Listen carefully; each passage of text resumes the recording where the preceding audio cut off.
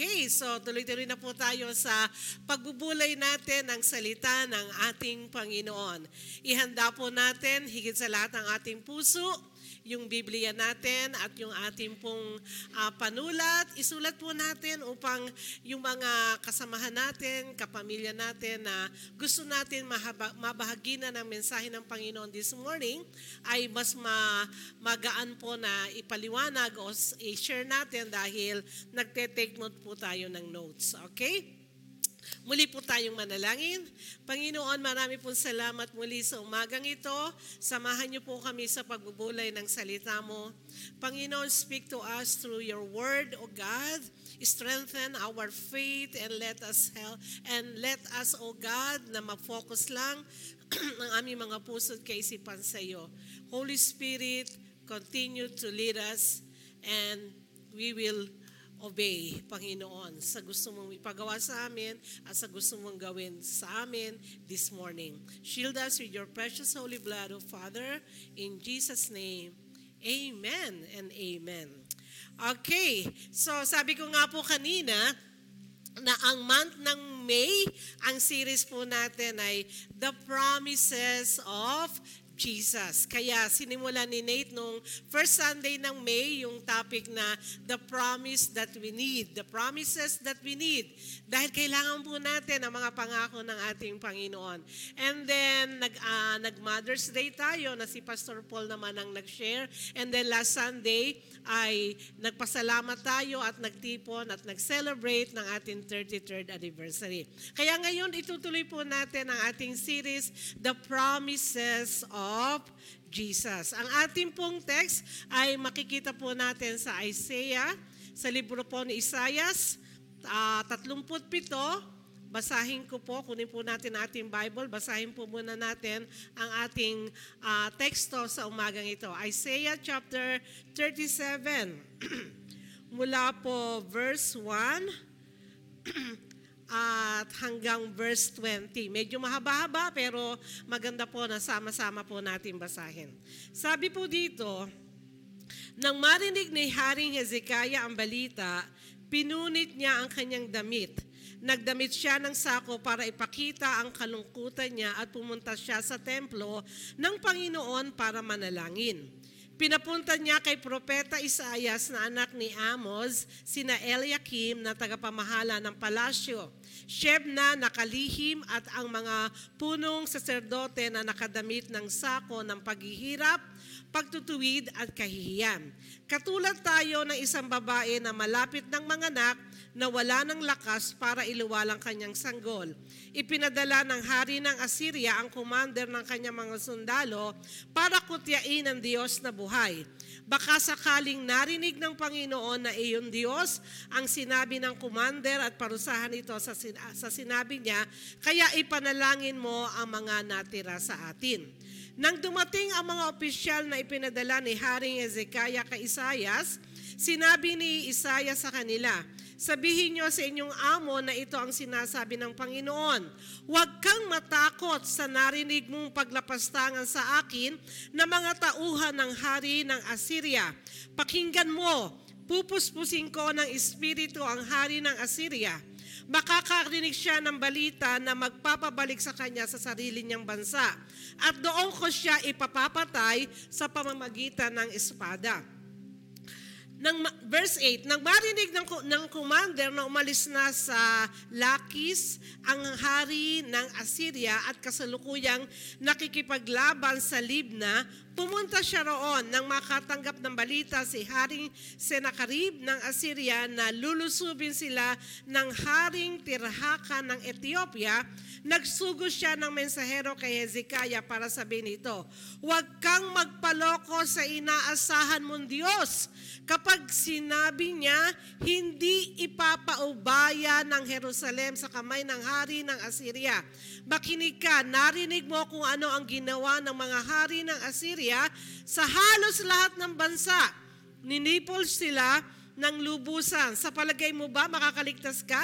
Nailigtas ba ng mga bansang ito ng Diyos nila, ang mga lusod ng Gozan, Haran, Reshep at ang mga mamamayan ng Eden na nasa Tel Asar at nilipol ng mga ninunuko?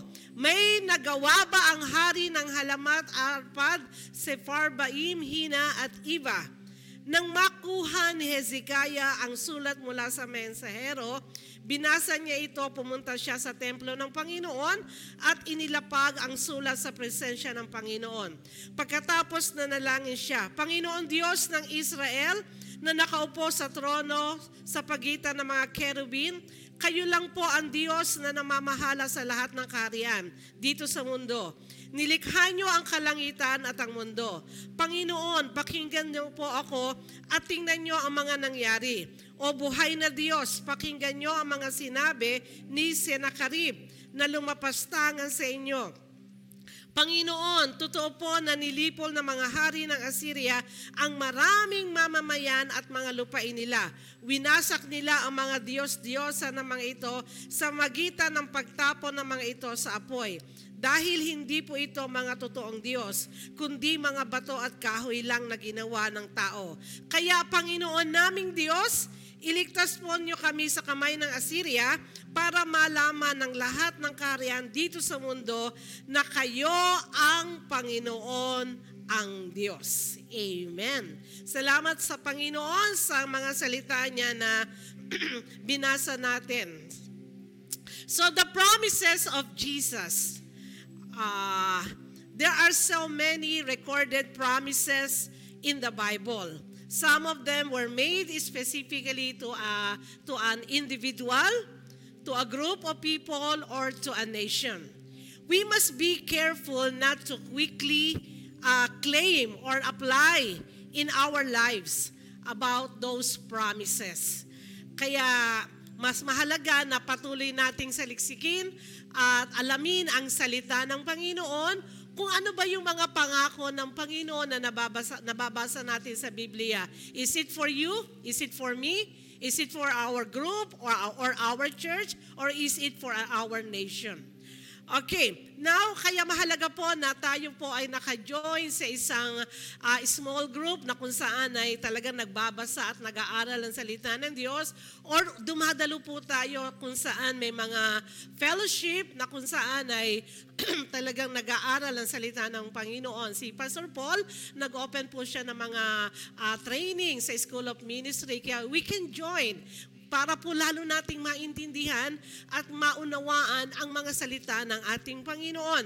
Dahil napakahalaga po na we must live according to the Word of God, and we are not going to only read but understand. Sabi nga doon sa the parable of the sower, sino yung masasabi nating matabang lupa? Sila yun na kung saan ay naintindihan nila ang salita ng ating Panginoon. So I am really encouraging everybody, be a part of a small group, be a part of a fellowship, or be a part of a ministry na kung saan ay they continually, like Bereans in the book of Acts, na nag-aaral at iniintindi, inuunawa ang salita ng ating Panginoon. Now, we all know God is not, alam natin na ang Diyos ay hindi katulad nating mga tao na nagsasalita tayo at minsan binabawi natin ang salita natin dahil hindi natin kayang gawin. Or minsan tayo po ay nakakapagsinungaling. Ibang-iba po ang Diyos. Ang Diyos po, kapag sinabi niya, gagawin niya. Ang Diyos po ay hindi nagsisinungaling. Okay, now, ang gusto ng Panginoon, hindi lang natin malaman yung mga pangako niya, ang gusto ng Panginoon ay ma-experience natin o matanggap natin, maranasan natin yung mga fulfillment o yung mga katuparan ng lahat ng kanyang mga ipinangako. Okay, sabi po dito sa isinulat ko, the only way that that God can show more of Himself to us is to experience what He has promised for you and for me. Most of the time, we know and very sure that He is what He says He is. Okay, we know that He can do it. Alam natin na kaya ng Diyos gawin dahil walang imposible sa Kanya. But it is not only we know, but it is not only that we know or we read His Word, kundi maranasan natin to ng lubusan. Okay, most of the time we know and very sure that He says that what He says He is. We claim His promises. We claim His written or logos word for word. But sometimes we wondered if they will really work for us or why our lives don't reflect these promises. Or I may say, we don't receive, we don't experience the promises of Jesus. Even though we know all His promises are yes and amen. Sabi nga ng 2 Corinthians chapter 1 verse 20, for all the promises of God in Him are yes and in Him amen, to the glory of God through us. Sabi ng Tagalog Commentary Bible, at anuman ng sa John chapter 14 verse 13 and 14, at anuman ang hilingin nyo sa aking pangalan ay gagawin ko upang maparangalan ang Ama sa pamamagitan ko na kanyang anak. Oo, gagawin ko ang anumang hilingin ninyo sa aking pangalan. So, yun po ay pangako ng ating Panginoon na anuman ang hilingin natin sa kanyang pangalan, gagawin niya. And that is for the glory of God. Para po ito sa kaluwalhatian ng ating Panginoon. In the time of crisis, most of us are holding to a Bible verse, particularly yung Romans 8:28.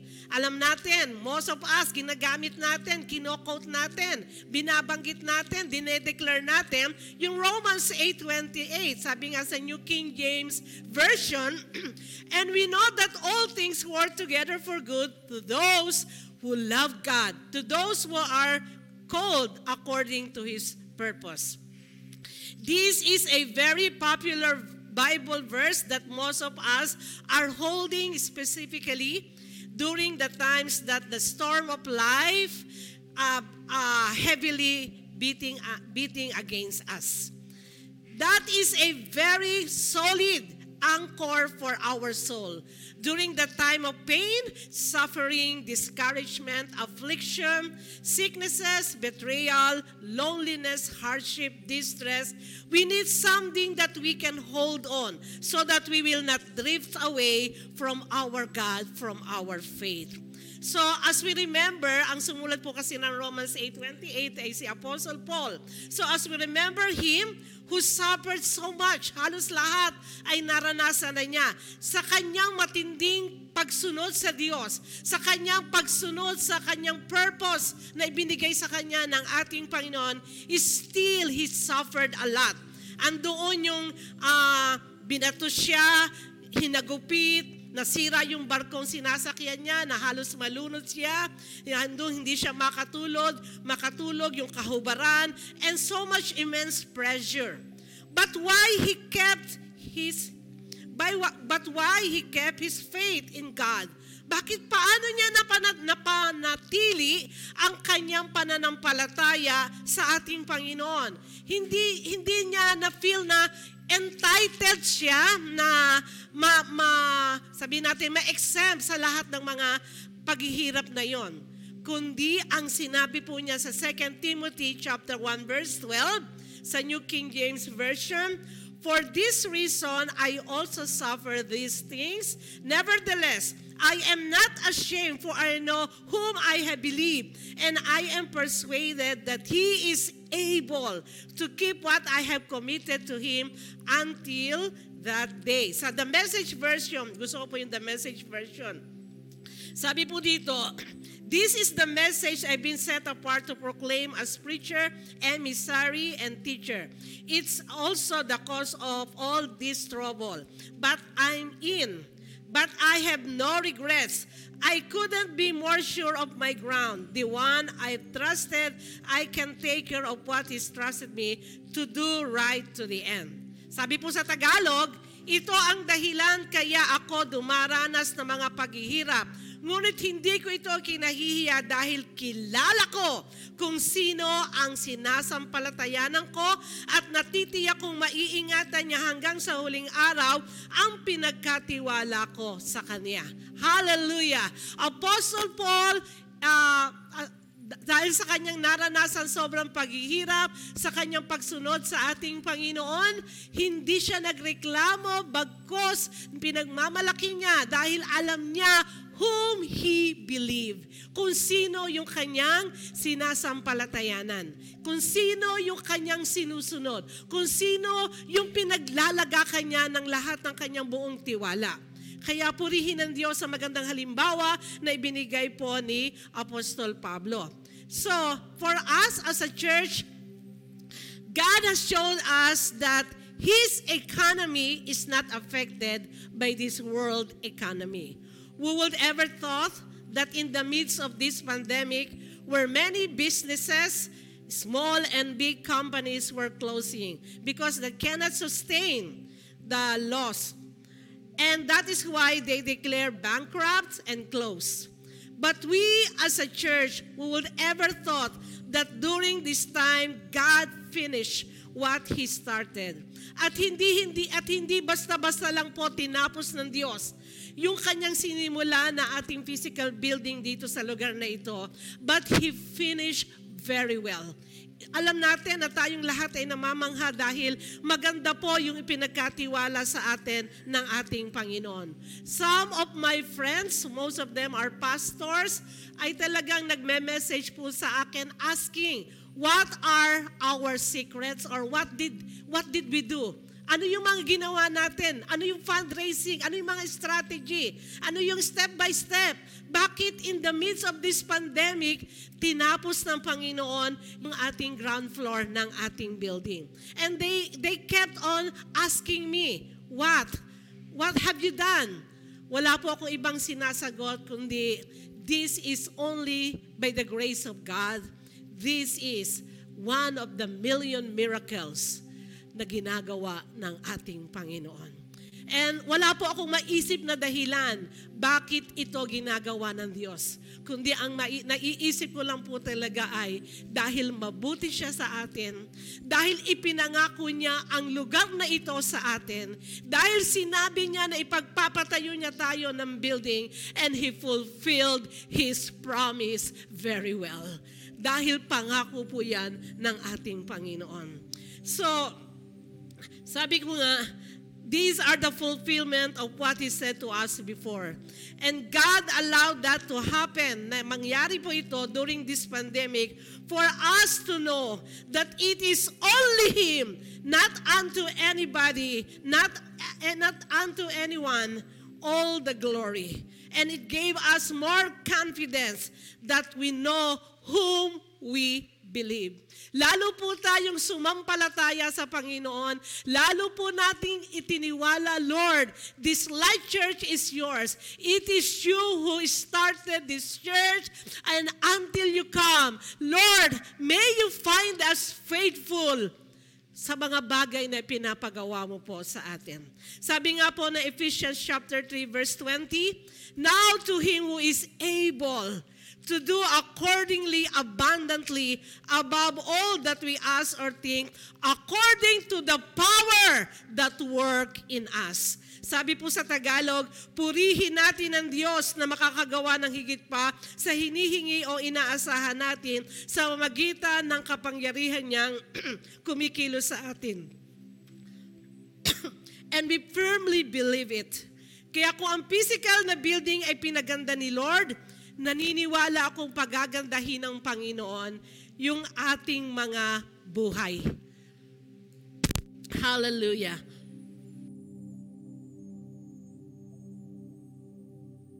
Mas naniniwala po akong palalakasin niya, patitibayin niya ang ating mga spiritual na buhay.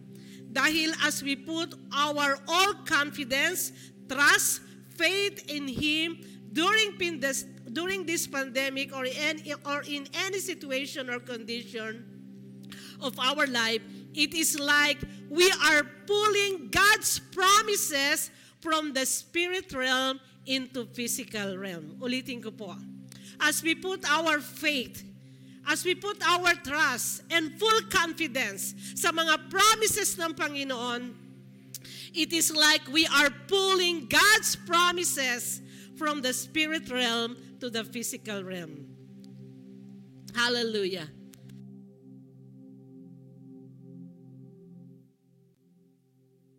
God puts His promises out there for anyone.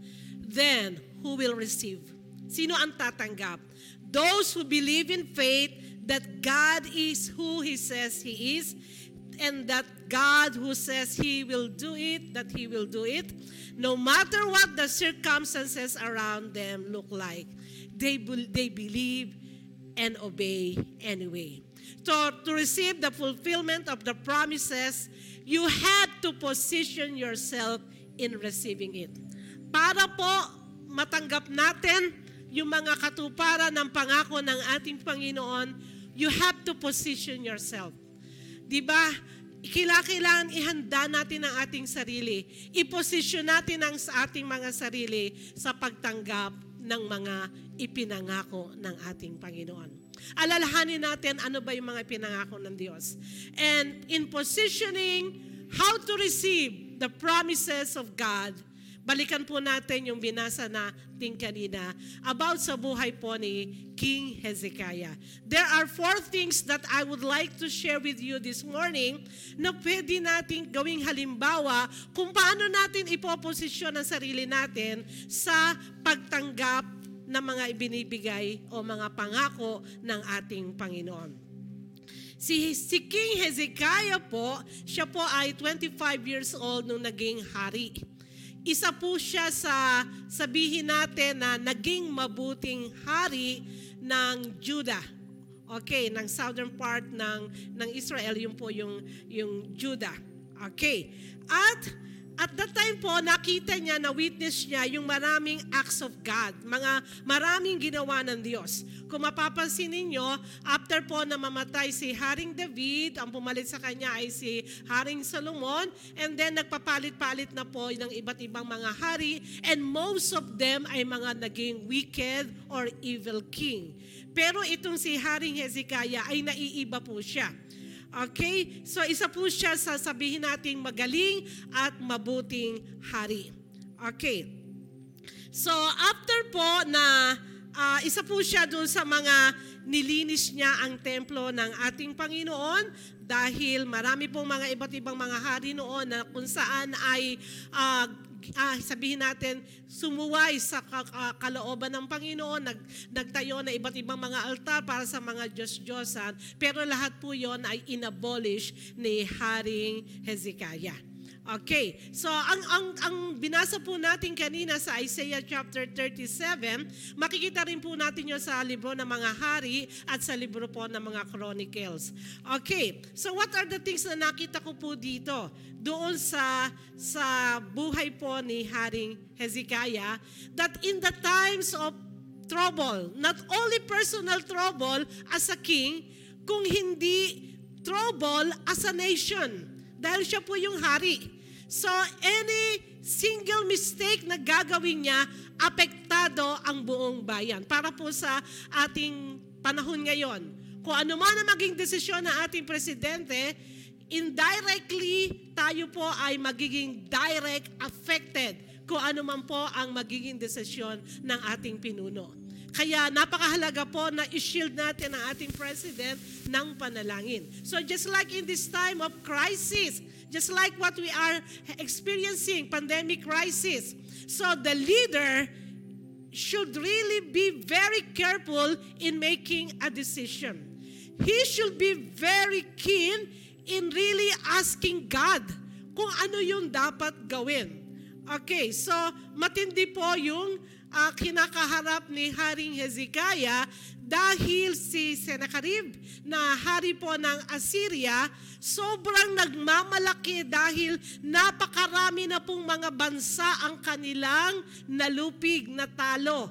At napakarami po nilang mga pinatay at mga bagay na nakuha, nakamkam dahil sobra po silang makapangyarihan at the time.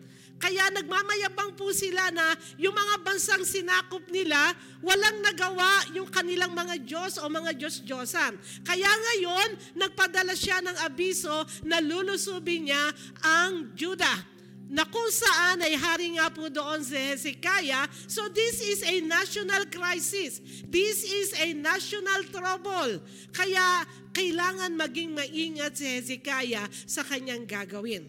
How he is going to overcome all of this as a king and he as a leader of that nation. So alam natin, bago pa man po mangyari yon, marami na pong ipinangako ang Diyos kay Hezekiah at sa bayan ng ating Panginoon. Okay, so para pong talagang kung titingnan natin, para tayong sa sitwasyon natin ngayon, Pilipinas, at nagbabanta ang China na lulusubin na tayo. So alam natin ano ang panama natin sa China at bilang sa Pilipinas. Parang no match tayo. Pero just like this one, parang pakiramdam ng mga Judah, mga tao sa bansang ito, na kung saan ay no match sila sa lakas at kapangyarihan nung nagbabantang lulusob sa kanila. At talagang binabatikos nila o nilalait nila ang Diyos ni Hezekiah. Kaya sinabing kung ang lahat ng mga Diyos ng mga bansang nilusob nila ay walang nagawa, wala din kayong magagawa sa amin. Ganun po nagmamayabang si Hezekiah. So that is a very big, great crisis na hinaharap ni Haring Hezekiah. Just like what we are experiencing as a nation, we are in a crisis. Then aside from being in a national crisis, meron din na iba-ibang krisis sa buhay natin. So, these are the things na kung saan, paano tinanggap ni Hezekiah, how he received the fulfillment of the promise of God in his life. Number one, he faced the problem. Number one, face the problem in the right way. Harapin mo yung problema ng tama. Marami po ay hinaharap ang problema pero mali ang kaparaanan. Number one, face the problem in the right way. So ano po yung ginawa ni Haring Hezekiah in facing the very great problem in front of him? So sabi po dito sa verse 1, nang marinig ni Haring Hezekiah ang balita, pinunit niya ang kanyang damit, nagdamit siya ng sako para ipakita ang kalungkutan niya at pumunta siya sa templo ng Panginoon para manalangin. Hallelujah! One of the best way to face the problem, the right way to face the problem is to come to the temple and pray to the living God. Hallelujah. In-acknowledge niya na meron siyang problema. Sa atin din po, maraming mga tao, ang laki ng problema, pero ayaw i-acknowledge. Kaya hindi masolusyonan, ayaw tanggapin na meron silang malaking problema. This one, he acknowledged that he had a problem, and he faced the problem in the right way. He went to the temple and prayed to the living God. Amen. Hallelujah. Number 2, face God and know His Word. Face God. Face the problem. Face God and know His Word. Mula po sa verse 2 to 7, ang sabi, pinapunta niya kay Propeta Isaias na anak ni Amos, sina Eliakim, nagtagapamahala ng palasyo, Shebna na kalihim at ang mga punong pari na nakadamit ng sako ng paghihirap. So, ang sabi po dito sa binabasa natin, as he went after facing the problem in the right way, he went to the temple and prayed. He acknowledged that he had a problem. Number 2, face God and know His Word. At that time, wala naman po silang Bible na katulad natin ngayon, na kabi-kabilayan or even digital Bible. Ang meron po sila noon ay propeta. Para malaman nila kung ano ang sasabihin ng Diyos sa kanila, they inquire from the prophet. At ang propeta po, nung panahong yon ay si Isaias. Kaya nagsugo siya ng kanyang mga tao para alamin kung ano ang sasabihin ng propeta. Mga kapatid, salita po ng Diyos, sabi ko ng Psalms chapter 119 verse 105, Thy word is a lamp unto my feet and a light unto my path. Sa ating pagharap sa problema, pagharap natin sa Diyos, hindi lang para sabihin natin ang ating problema sa Diyos, kundi para marinig natin ano ang sinasabi ng Diyos sa ating mga problema, sa ating mga krisis, sa ating mga pinagdadaanan at this moment.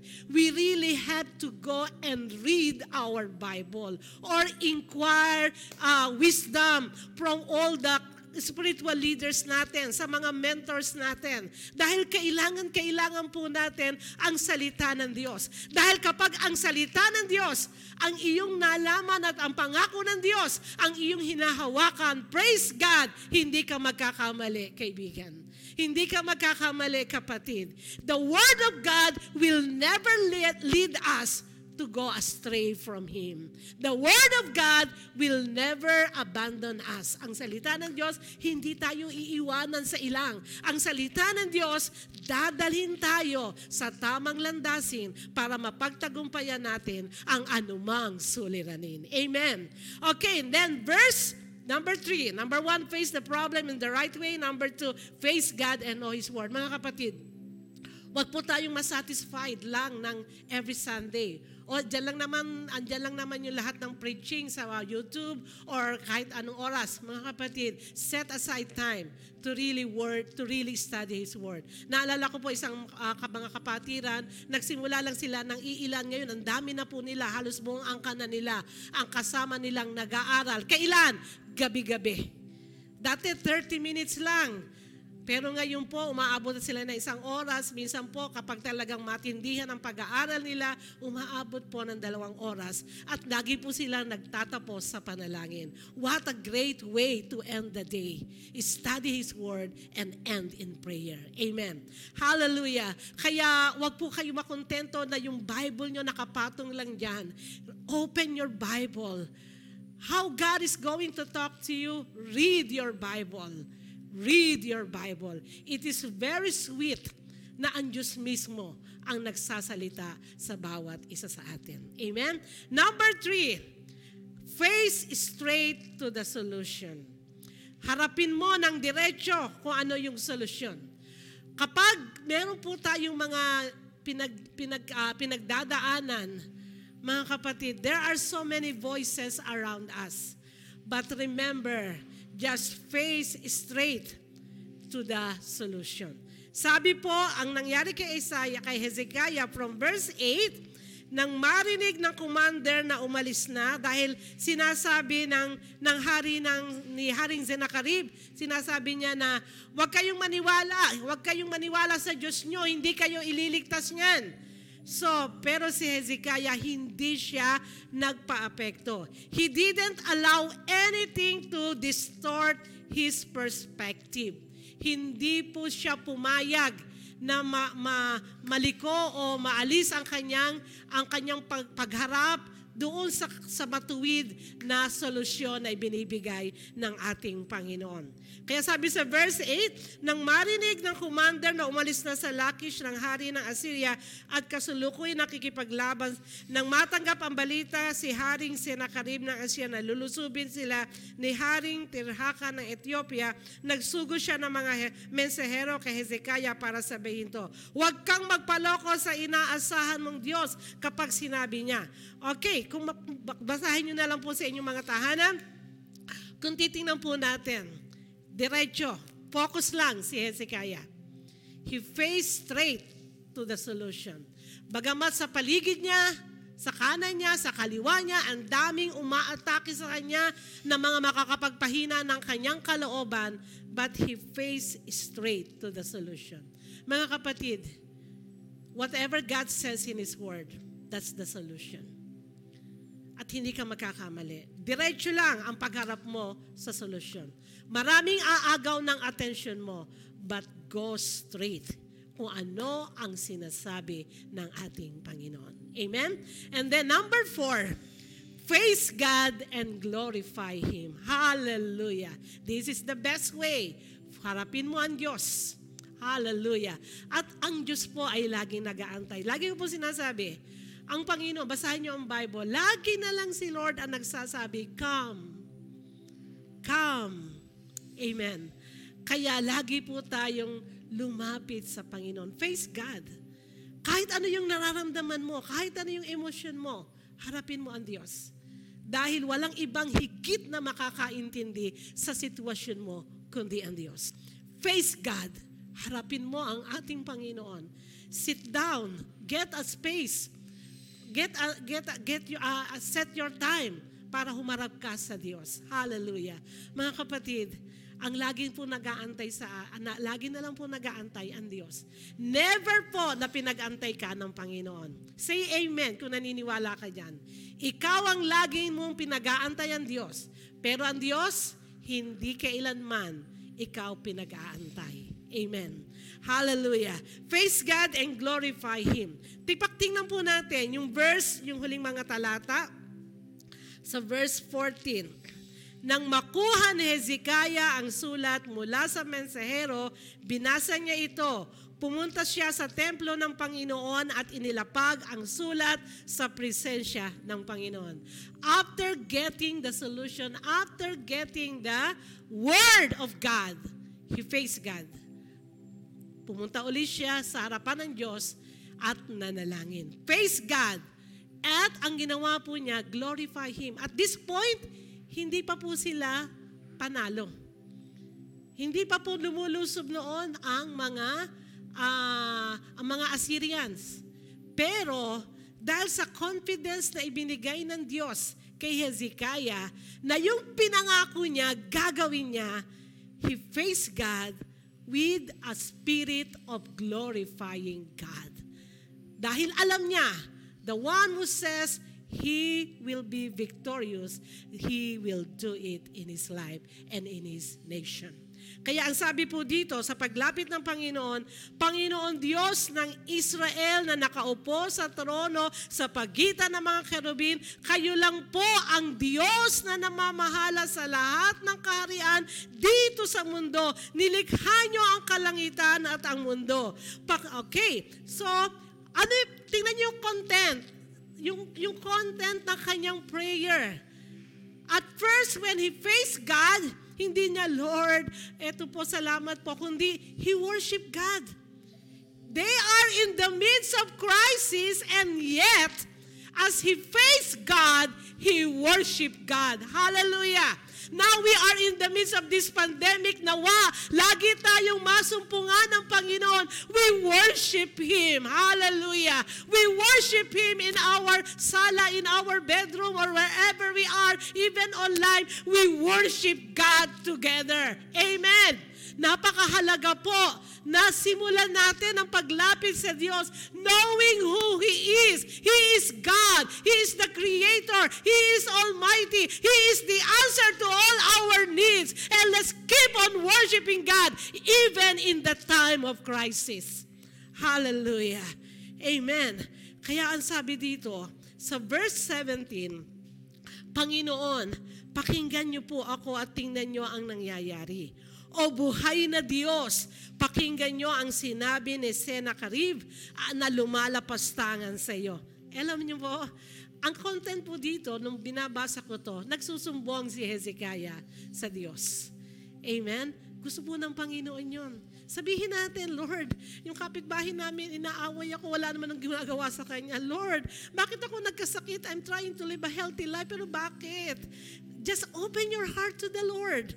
Sabihin mo lang, and as we come to Him, as we say to Him all our requests, everything na nasa puso natin, huwag mong kalilimutan, speak it with humility, speak it with humbleness, speak it with still adoration to the living God.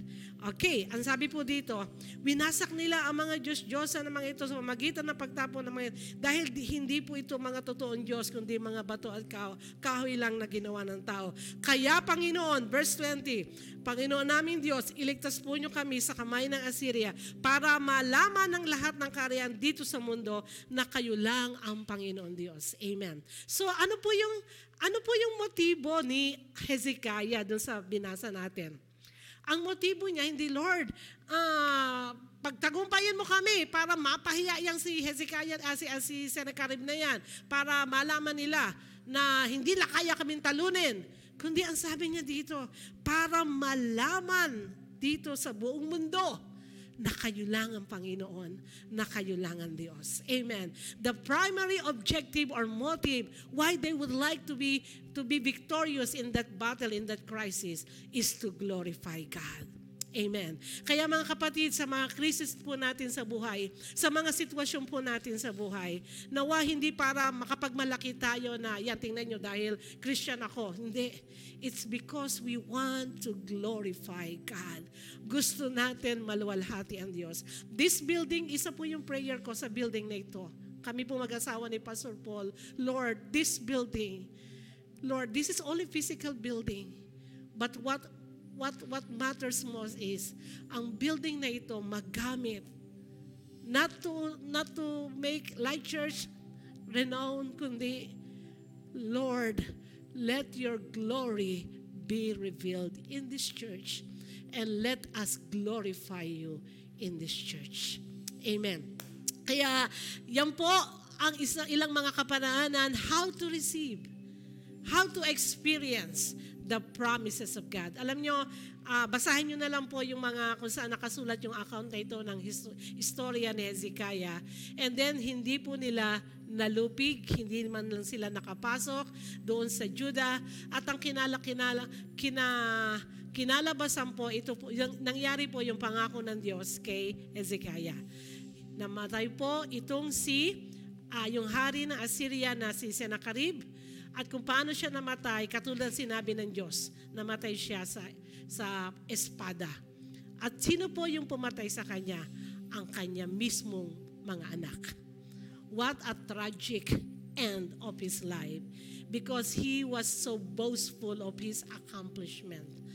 Kaya doon po nagtapos, napaka-tragic, anak niya mismo ang pumatay sa kanya. Mga kapatid, are we threatened because of this pandemic? Are we threatened because of the sickness or diseases na baka mahawa tayo o baka magkaroon? Are we threatened with so many uncertainties in this life? But one thing I want to make sure for you, just hold on to God's promises. Position yourself. Do the example of Hezekiah. Face the problem. Face God and know His word. Face straight to the solution. Face God and glorify Him. Purihin ang ating Panginoon as you position yourself. Be ready. God is going to fulfill His promise for you and for me and as a church and as a nation. This coming May 30, marami pong mga nagkaisang mananampalataya, whatever interfaith, na sila po ay magkakaisa para manalangin. We have to join them in prayer. In prayer. We are going to pray to our living God. Yung nangyayari pong ito, there's still a purpose.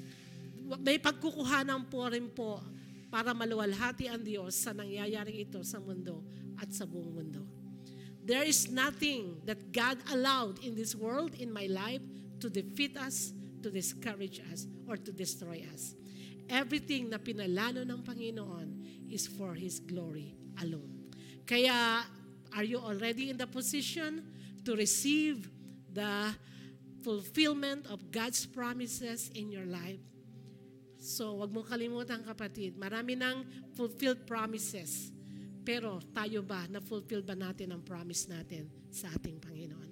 There are so many promises na sinabi natin sa Panginoon. How many have been fulfilled? Lord, pag nakatrabaho ako, I will be faithful in giving my tithes. I will be faithful in serving you. Lord, bigyan mo ako ng work. Gagawa ako ng paraan para ang Sunday ay para sa iyo. Lord, kapag binigyan mo ako ng baby, Lord, kapag ganito, dami natin pangako sa Diyos. But most of us, we fail to all our promises. But still, lahat ng failed promises natin sa Panginoon, hindi yan tiningnan ng Panginoon.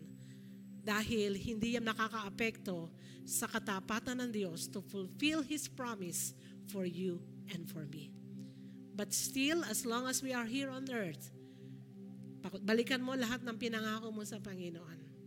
Gawin mo para sa Kanyang kapurihan at ang Kanyang kaluwalhatian. Amen?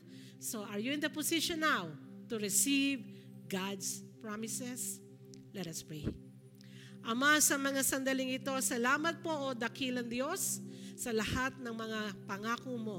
Salamat po sa buhay ni Hezekiah na kung saan ay isang halimbawa kung paano pinosisyon niya ang kanyang sarili para tanggapin sa kabila ng takot, sa kabila ng mga krisis, sa kabila ng nakaakbang kamatayan sa kanya at sa kanyang nasasakupan, still he positioned himself to receive your promise, and you did it, oh God. Lord, all the things, the good things, sabi nga ng salita mo, all the perfect things comes from above. Lord, paulit-ulit mong kayang gawin na tuparin ang lahat ng iyong mga pangako sa iyong mga anak. Because you are able, O God.